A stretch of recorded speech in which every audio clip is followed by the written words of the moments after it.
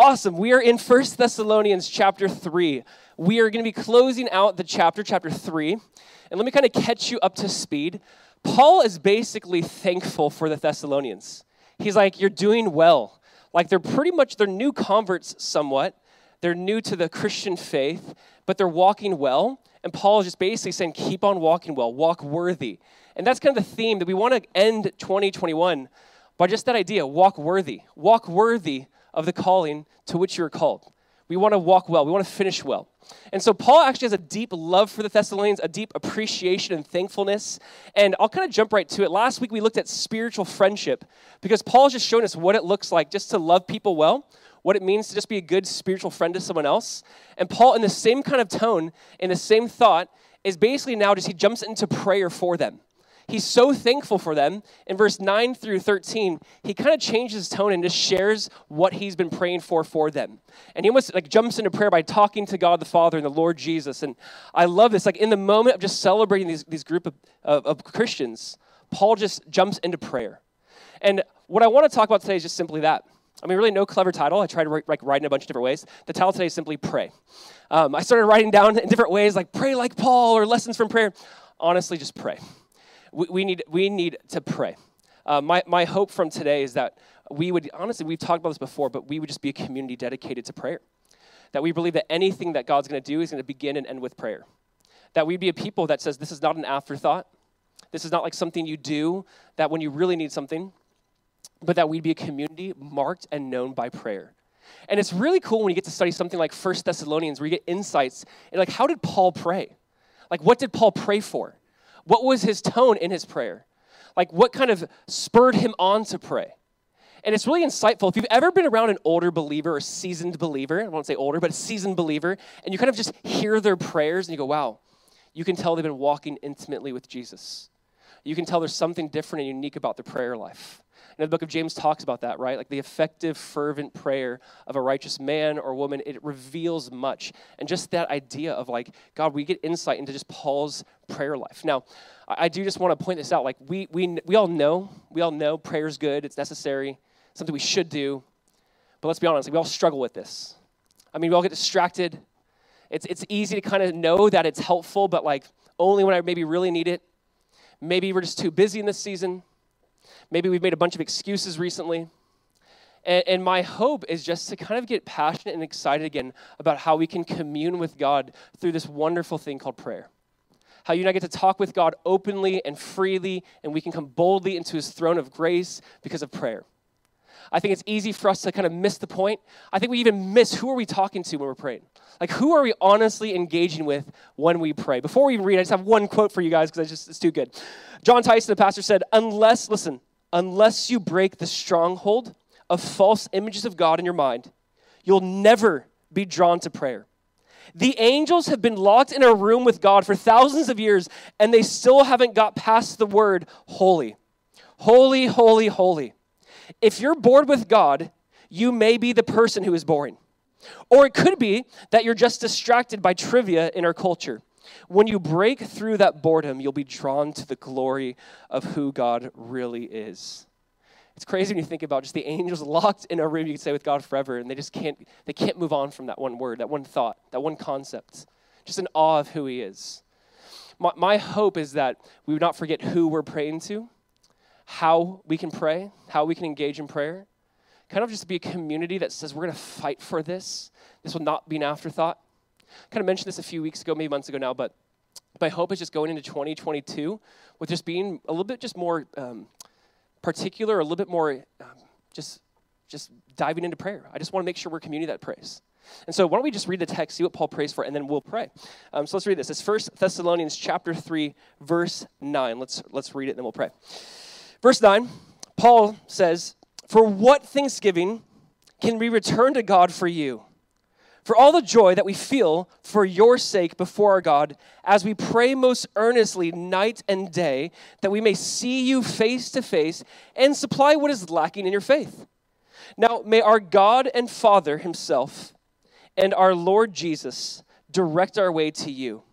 And may the Lord make you increase and abound in love for one another and for all as we do for you, so that he may establish your hearts blameless in holiness before our God and Father at the coming of our Lord Jesus with all his saints. I want to look at some lessons from Paul's prayer here for the Thessalonians. So why don't we just take a second? If you guys would, let's just bow our head, close our eyes, take a moment. With your eyes closed, just kind of remind yourself of who God is, what he's done, how he's here, how he's listening, how he's in our presence. And why don't you just take a second and say, God, speak to me today, and then I'll pray.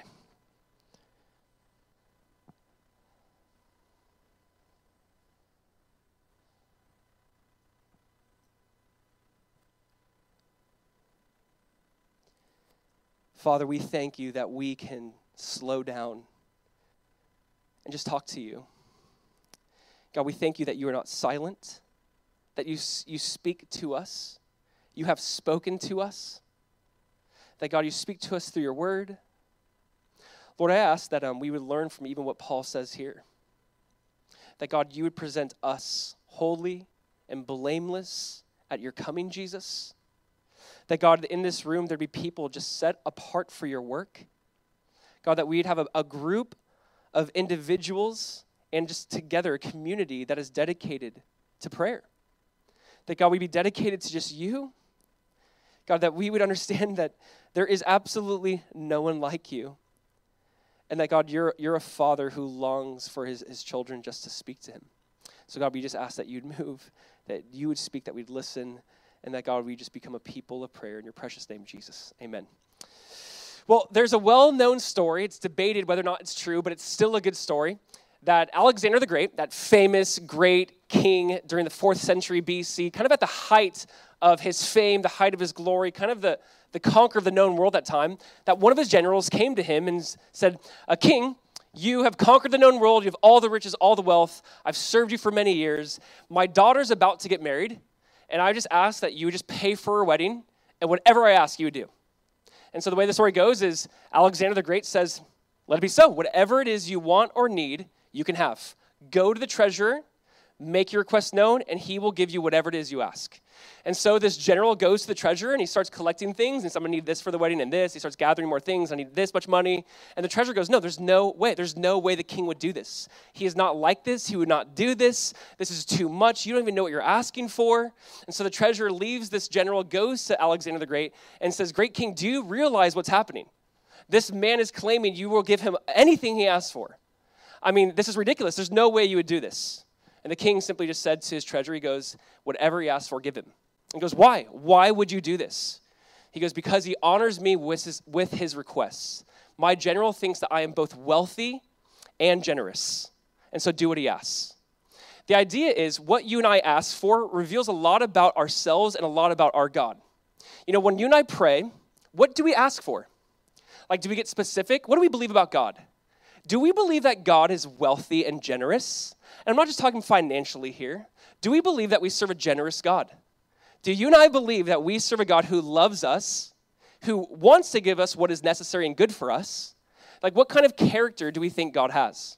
My thing is, it's interesting. For years, I prayed, and I feel like for years, right, it's been kind of different seasons of like strong prayer life, maybe not so strong prayer life. Maybe my requests have been very general. Maybe they haven't been specific. I feel like prayer is just one of those interesting things as Christians. We kind of walk through seasons where like we have great faith or we have very little faith. And just that thought has been kind of resonating with me of just what I pray for or how I pray or the requests I make known reveal what I believe about God. So think about it. What do you think about God? Do you think that God is a good father who loves you? Do you think that God is good and generous? You know, when you and I pray, again, how do we engage him? How do we make our requests known unto God? Like, what does that look like? You see, Paul is basically saying, I love these Thessalonians. I've been a spiritual friend to you. He goes, I just can't stop thanking God for you. He breaks out into prayer for them. And I find this just a very interesting section of Scripture where we see some lessons from Paul. But here's what I want to get to, and we'll look at this and unpack this more. I honestly believe now more than ever, I feel like in my own personal life, that what you and I need most, like what the church needs most, is people who believe that we have a good God. We seek him. We call upon him. We make our requests known to him. That, you know what, the church doesn't need more money.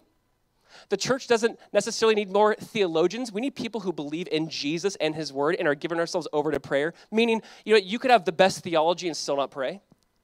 You could give the most amount of money and still people will not get saved. Like, we engage with God through prayer. Before there's ever a great work of God, there's always a community of people calling upon him. Like, there's always people set apart. When you read the book of Acts, there's always people gathered together in a room praying. God moves, God answers prayer. The Lord shows up in a powerful way. And there really seems to never be a great work of God without prayer. Amen? There will never be a great work of God without prayer. God's like waiting for us to call upon him. God longs for us to talk to him. I mean, God wants us to join him in this mission of seeking to save and that which is lost. And I think about this and go, wow, it doesn't matter how much money we have, doesn't matter how many people we have serving, doesn't matter how big things are. We don't need those things for there to be success. Success begins with and ends with prayer. Just saying, God, we believe you. We're going to take you at face value.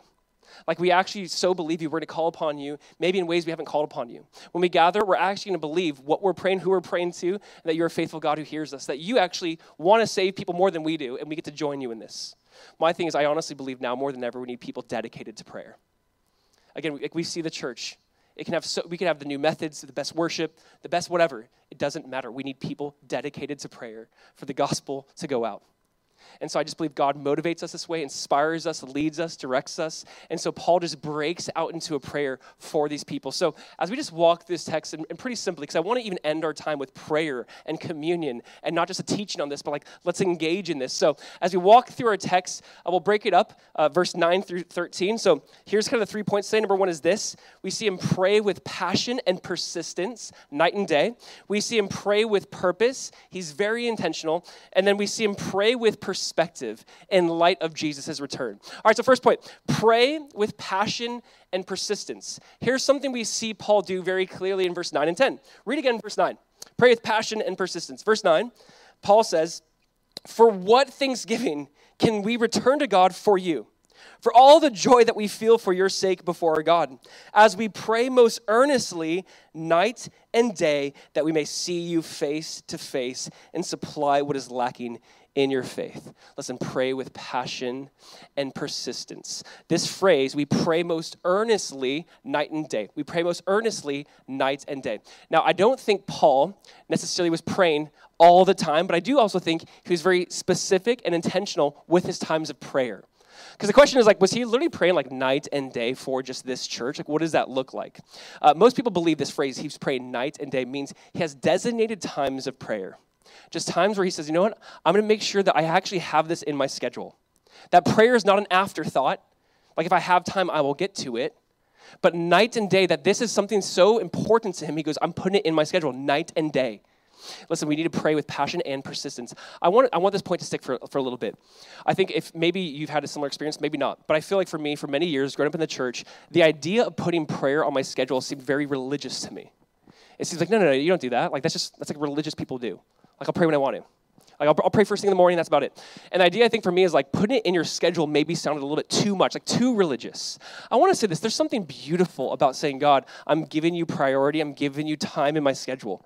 You know, we got to know that Jesus had these rhythms of prayer. Jesus was incredibly disciplined in prayer.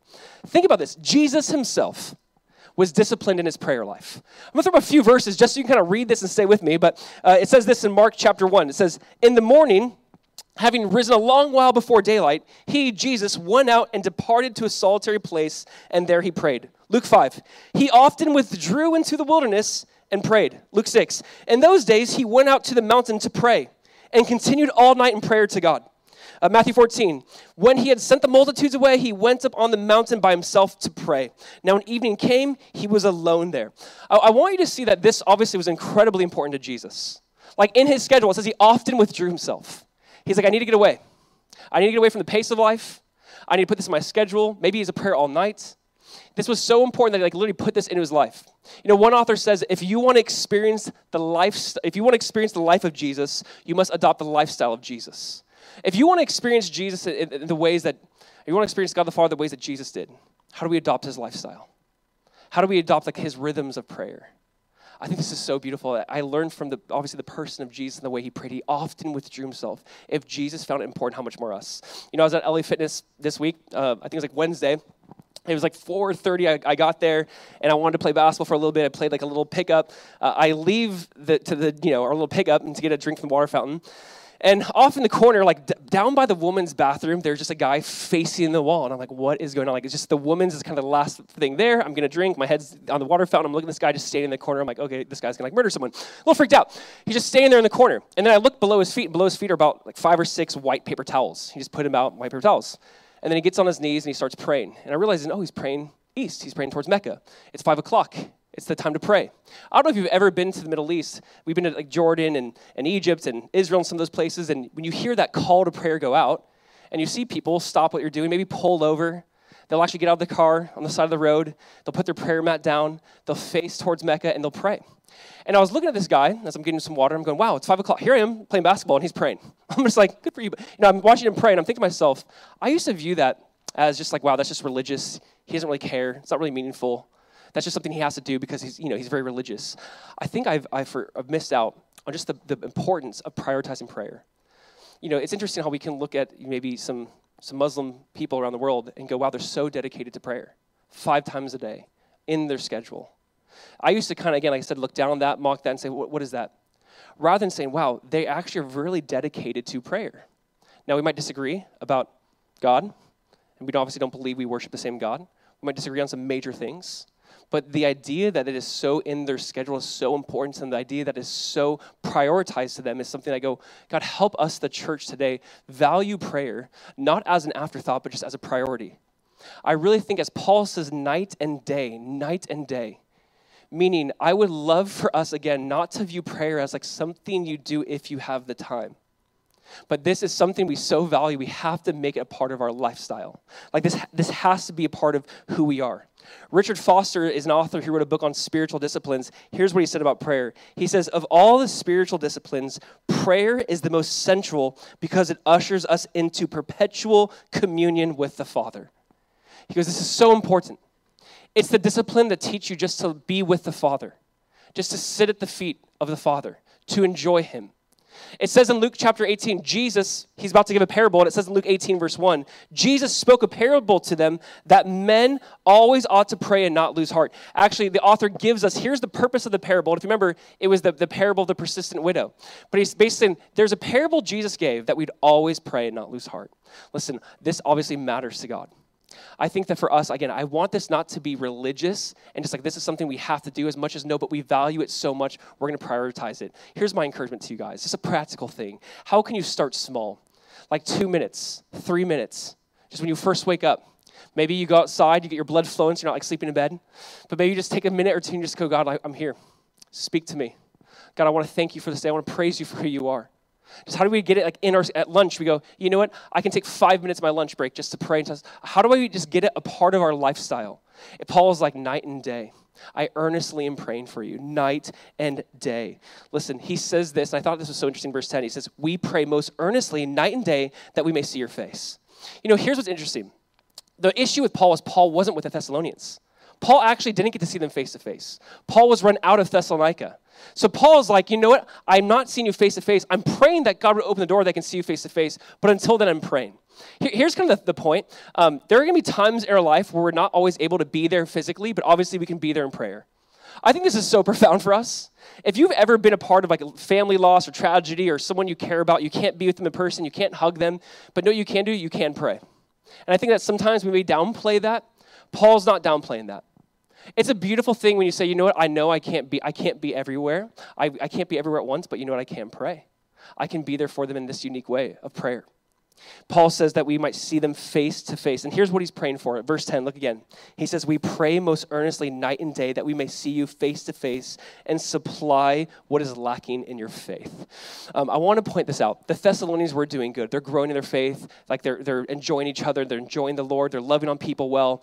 But Paul still points out, he goes, you know what, we're praying that we can come and help what is lacking in your faith. There's still areas to grow in. I think this is very helpful. If you go to the doctor, right, you don't want the doctor, if something's like off a little bit, you're like, no, you're fine. You're like, you're sure I'm good? Like, no, you're good. Like, you actually, no, please, like, tell me what is off. I feel off. Something might be off. What is lacking? Paul's like, you know what? We want to see your faith grow. We want to come alongside. Yes, you're doing well, but we want to come alongside and help. Again, this is so necessary.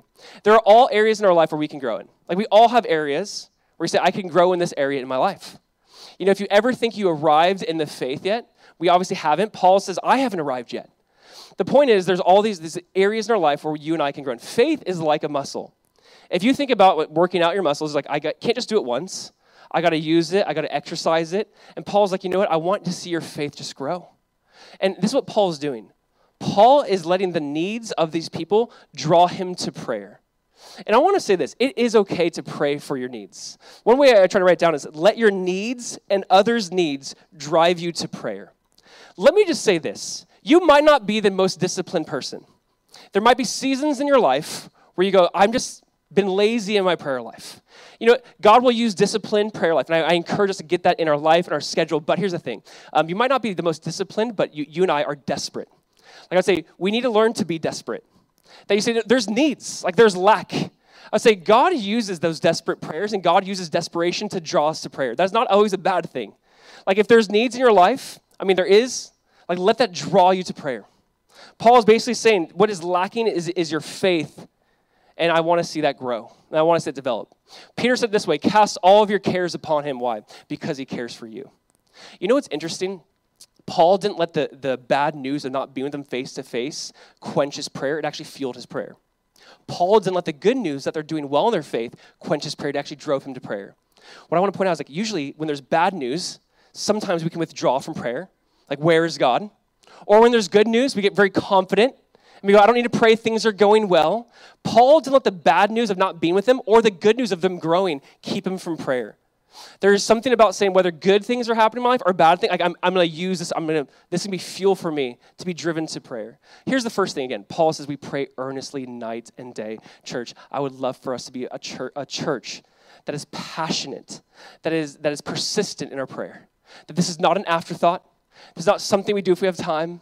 That we join Paul in saying, yes, earnestly, night and day. That we would actually have this rhythm in our lives of prayer. Number two, Paul goes on to say this. He shows us what he's praying for in verse 11 and 12. In verse 11, Paul says this. He says, now, verse 11, may our God and Father himself and our Lord Jesus direct our way to you, and may the Lord make you increase and abound in love for one another and for all as we do for you. Here's what he's doing. He's praying with purpose. He gets very specific now of his requests. I want to put it this way. When you pray, don't just make general statements. Pray specifically. There's something about when we pray, we can make these big general statements. Like, God bless our day, help this person.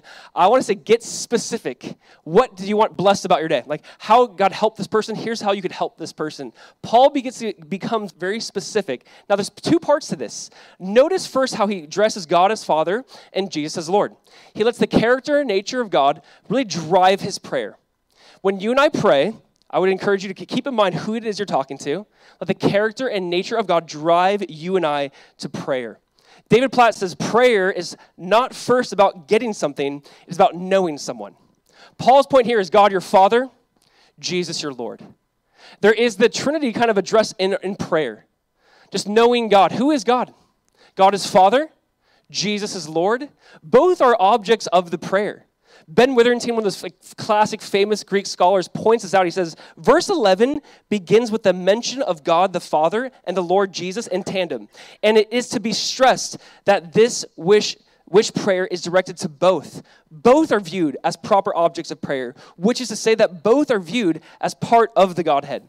Paul he knows who he's praying to. He knows who he's talking to. It's not about first, again, just making your request known. It's first about knowing God. Who is it that you and I are talking to? Like, who are we addressing here? I want us, again, to understand the character and nature of God. I think what keeps us back from prayer is maybe we have a shallow view of God. You know, again, Tozer talks about just that idea, that the biggest issue in life is not a social problem, it's not a political problem, it's a theological problem. Like, the biggest issue in life that you and I see is that we don't know who God is. We don't know who it is we're praying to. We don't know who it is we're talking to. When you think about all the issues in life, we can try to break it down and say, there's economic problems, it's social problems, it's a political problem. No, it's a theological problem. We need to know God. We need to know who it is that you and I are addressing and praying to. David Mathis says, our asking and pleading and requesting originate not from our emptiness, but his fullness. Prayer doesn't begin with our needs, but with his bounty. Its origin is first in adoration and only later in asking. Just knowing who it is you're talking to. That God is a bountiful God. He says, we talk to you, God as Father, and Jesus, you as Lord. We know it is who we're talking to. We know it is who we're addressing. That God wants to give richly and freely all things to enjoy, 1 Timothy 6:17 says. That God's like, I just know who I am. Know who it is you're talking to in this moment. Don't downplay your view of God as you address God. He's saying we need to know in this moment who is the character, the nature of God. But I want to get specific. In verse 12, he's going, God, we pray that you just grow them in love for one another and for all. And his specific request is love. Now, again, here's why I'm pointing this out. We do need to be specific when we pray. There's something beautiful when you make your request known to God, and not a general way, but in a very specific way. 2 years ago, I was talking to my son. It's like bedtime. He's laying in bed. And I'm like, Micah, will you pray tonight? We pray for him. We try to get him to pray. We try to, kind of switch it up sometimes. And he goes, Dad, can I actually tell you my secret prayer? I'm like, sure, dude. Like, what's your secret prayer? And I wrote it down because it's so good. He goes, here's my secret prayer. He goes, come here. I'm like, yeah. He goes, thank you for everything in the world. In Jesus' name, amen.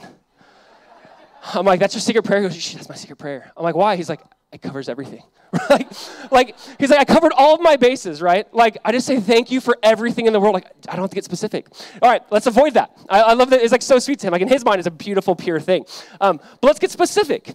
We can be like that. Jesus, thank you for this day. Jesus, thank you for this morning. Jesus, thank you for everything in the world. Like, we can speak generally, but it's also really good to get specific. The word supplication just actually means being like specific. It says in Philippians 4 to pray always, and it says to make your supplications known to God. It just means your specific prayers, like your specific requests known. And so this is it. Paul's like, God, I'm just praying that they abound in love. I mean, there's really nothing greater that you and I could pray for. I mean, you think about prayer reflecting the character and nature of God. Obviously, God being love. And he said, I just want us to be people of love. I want the Thessalonians to be marked and known by their love. That their enemies, they might disagree with them, but they see that they're loving people. That love is not based off someone's worthiness.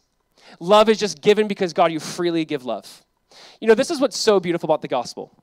Obviously, the gospel is this. You and I were not like super lovable.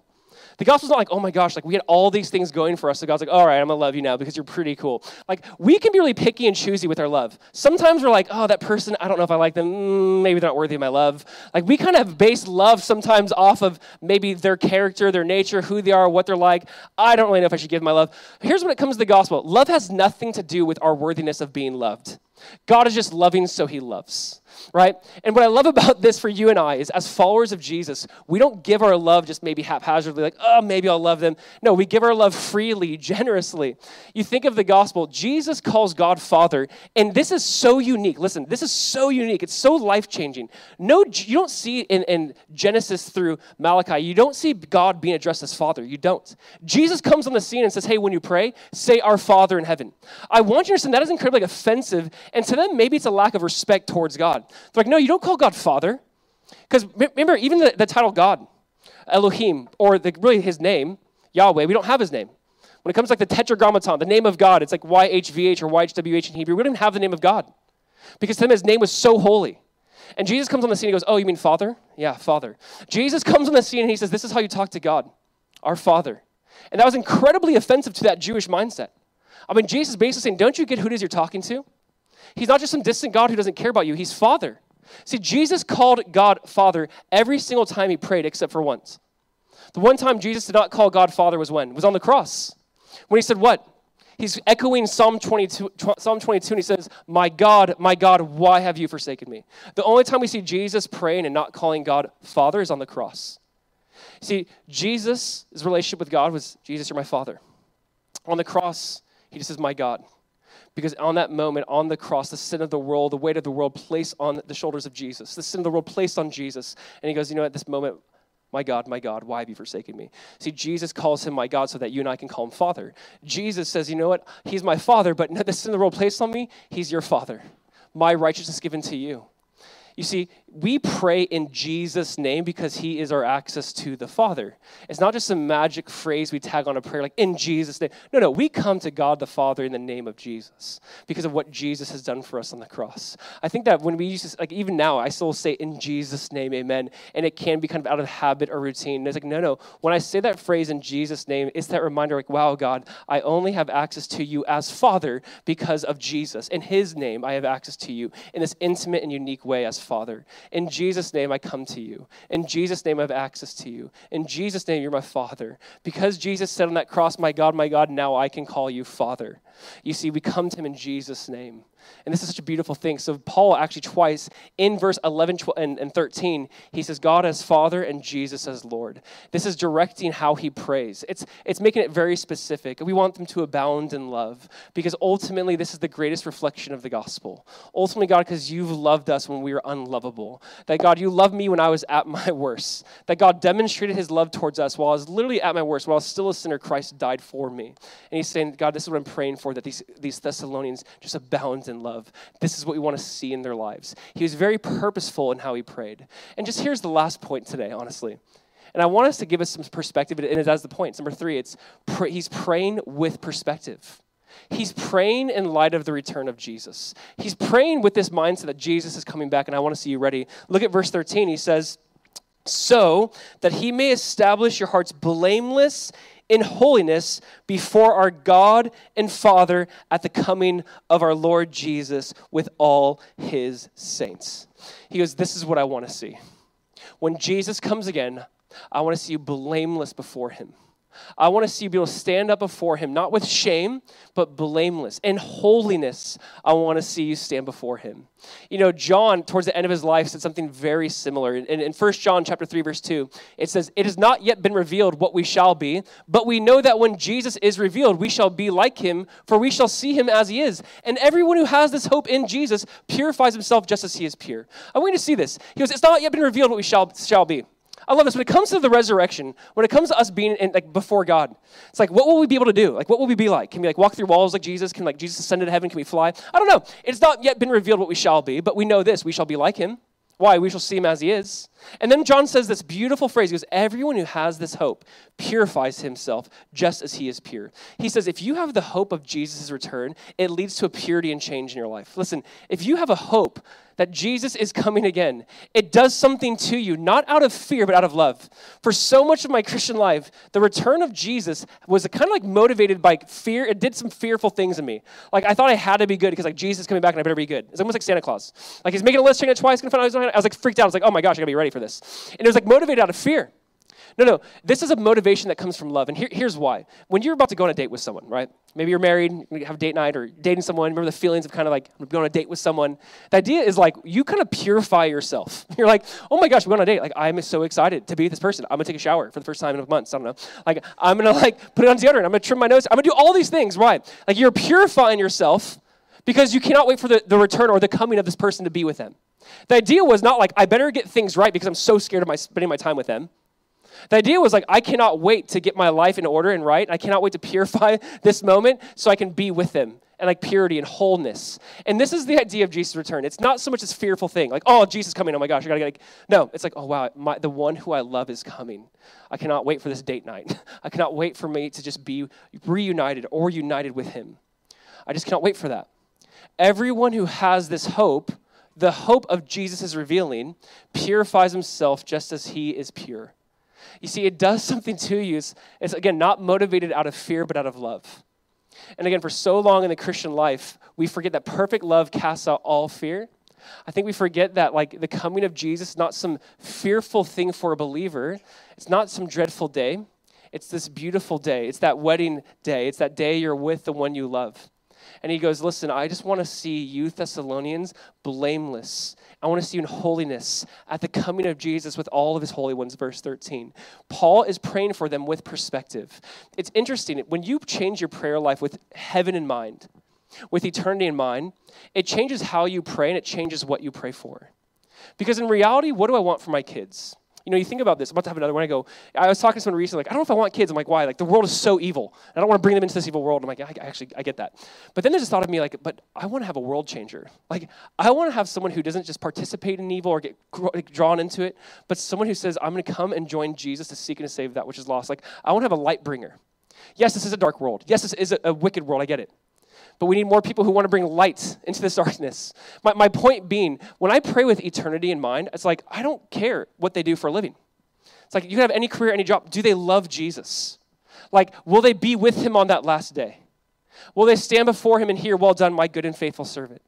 The point being, when I think about my kids, when I think about our church, I don't care like what it is occupationally or those things. I just want you to be with Jesus. I want to pray with heaven in mind. When we do an outreach, when we do any sort of way to like reach and love and serve our community, how do we do this with just heaven in mind that Jesus is coming? And this is a beautiful thing. This is not something to fear, but just something to welcome and embrace and long for and look for. We're told to be looking and longing for the coming of Jesus. And we'll talk about this more in a couple of weeks. But just the idea of like this hopeful expectation of being with the one you love. And you see, if you have this hope, it leads to purity. Paul's like, I'm just praying that you can stand before him blameless. I love again, that phrase in 1 John. He goes, everyone who sees him as he is. It has not yet been revealed what we shall be, but we know that when he's revealed, we shall see him as he is. We shall see him as he is. You know, I think about this so often. I want to see Jesus like back in like the Bible, like the Gospels. Like I want to see Jesus born in the stable. Like I want to see that. Like I want to see Jesus with the disciples, like hanging out, like making jokes. I want to see that. Like I would love to see Jesus like in Galilee doing his thing, healing people, performing miracles, feeding thousands of people. Like I want to see that. But know what's crazy? I get to see something better than that. I don't see Jesus in that way. I see Jesus as he is. Not with the crown of thorns, but with the crown of crowns. Not with a reed, but with a scepter.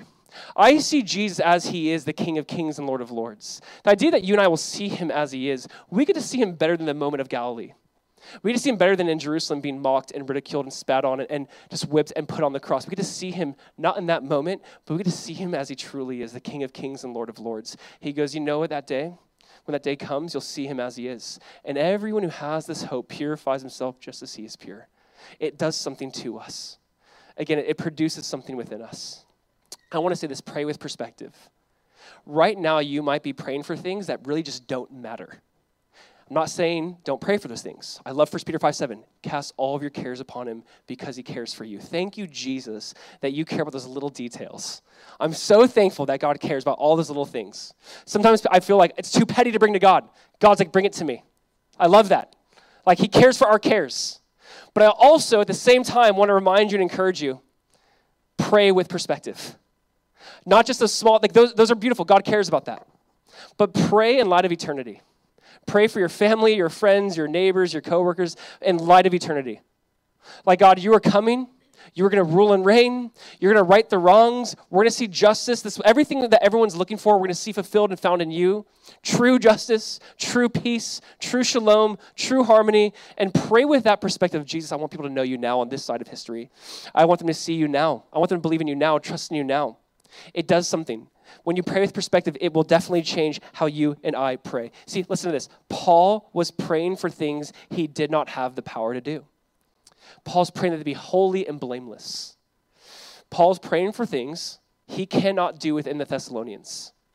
This is a great reminder to you and I. Pray for things that you do not have the power to do. You know, I can fall into this trap of praying for things that I can maybe do on my own. And then when it's done, it's like, oh, I did it. God didn't do that. Pray for things that are just outside of your control. Pray for salvation for somebody like that. God could never save them. Pray for that person then. Like pray for things that you feel like just it can never happen. It'll never be done. Paul was praying for things that he had no power to do, but yet he trusted that God would do this. And I love this. Prayer is that. Prayer is like, God, this is out of my hands. It's out of my control. I want to pray for, only you can right now intervene. Only you could get the credit and glory. I don't want to pray for things I can do because I don't want to have the temptation of getting the credit and glory. Let's pray for things that only God could do.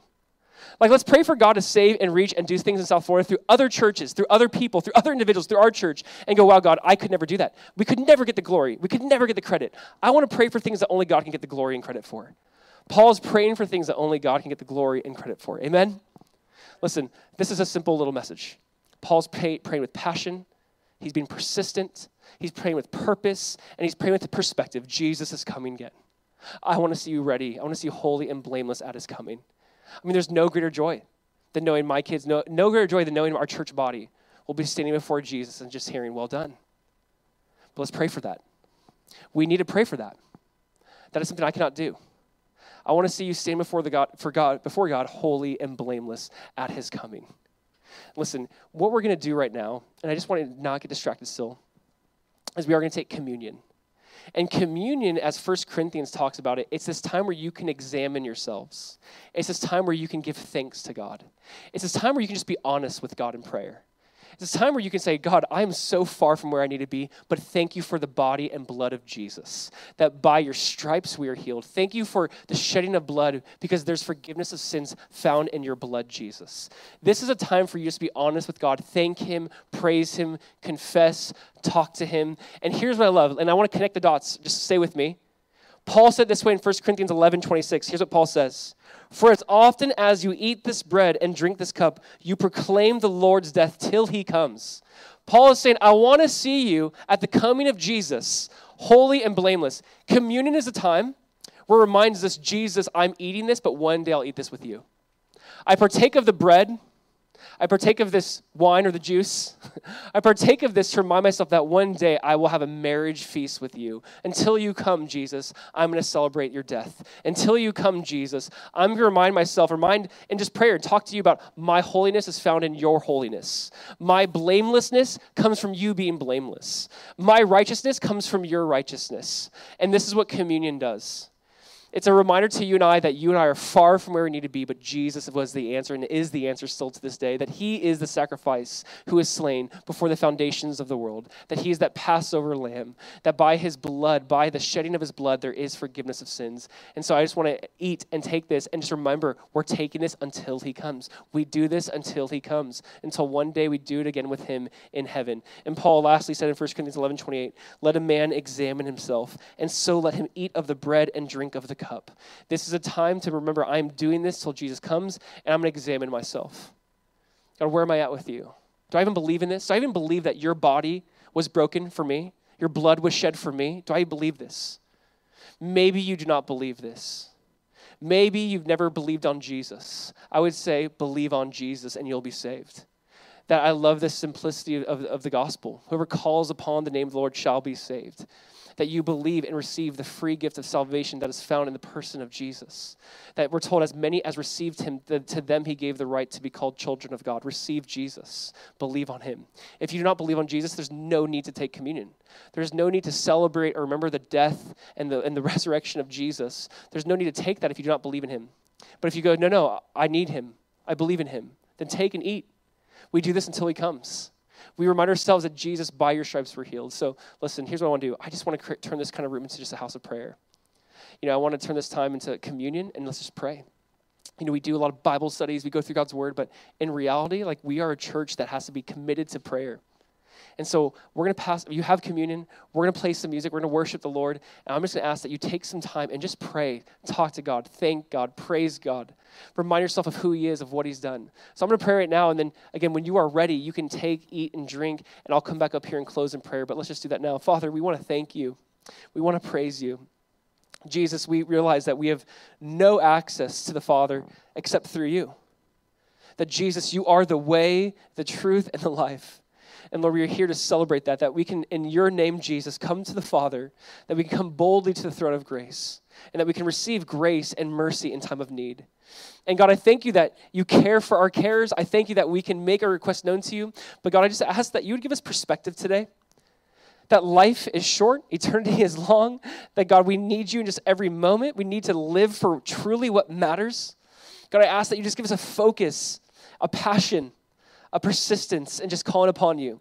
God, I pray that everyone in this place, that we would not view this as, okay, we heard a message on prayer and then just forget it throughout the week. God, I ask that you would just write this on our hearts, that God, we would be dedicated to just these moments, carving out space in our week to seek you, to call upon you, that God, we would just join you, that we realize and know that nothing will happen without prayer, nothing will happen without you, God, doing that, and you're waiting for people to call upon you. So Lord, we just want to thank you.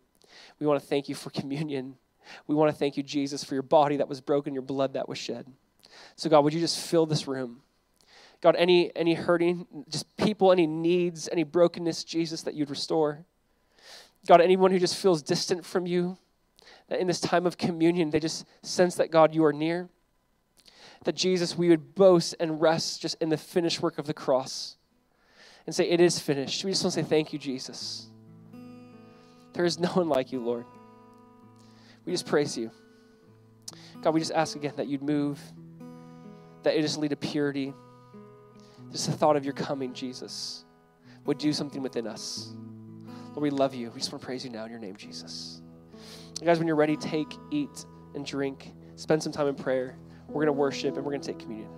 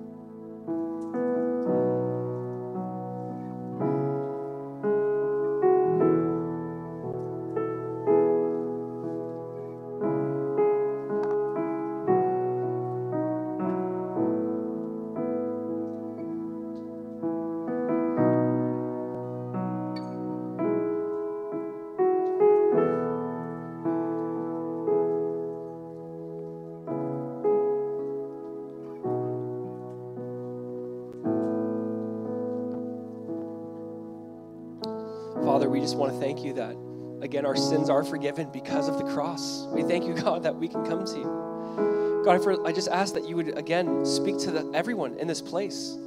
I know we wrestle with maybe the idea that we are forgiven, we are free, that Jesus, you've set us free. Lord, I ask, God, that we would be a people, again, that don't just occasionally just come to you in prayer, God, but that we'd be dedicated, that we would be passionate about this. Lord, we thank you so much for this time. We thank you for the reminder that communion is, God, that it is finished, it is done. That, Jesus, we would carry out our week with this just in the forefront of our minds, God, that you have paid it all. So we thank you, Jesus. We just want to praise you. God, I ask that you would bless the people their week ahead. God, that you'd fill them with your spirit, that we'd reach out in prayer, that we would just slow down. We'd slow down enough where we can hear from you. We just ask this, Jesus, in your precious name. Amen. Amen.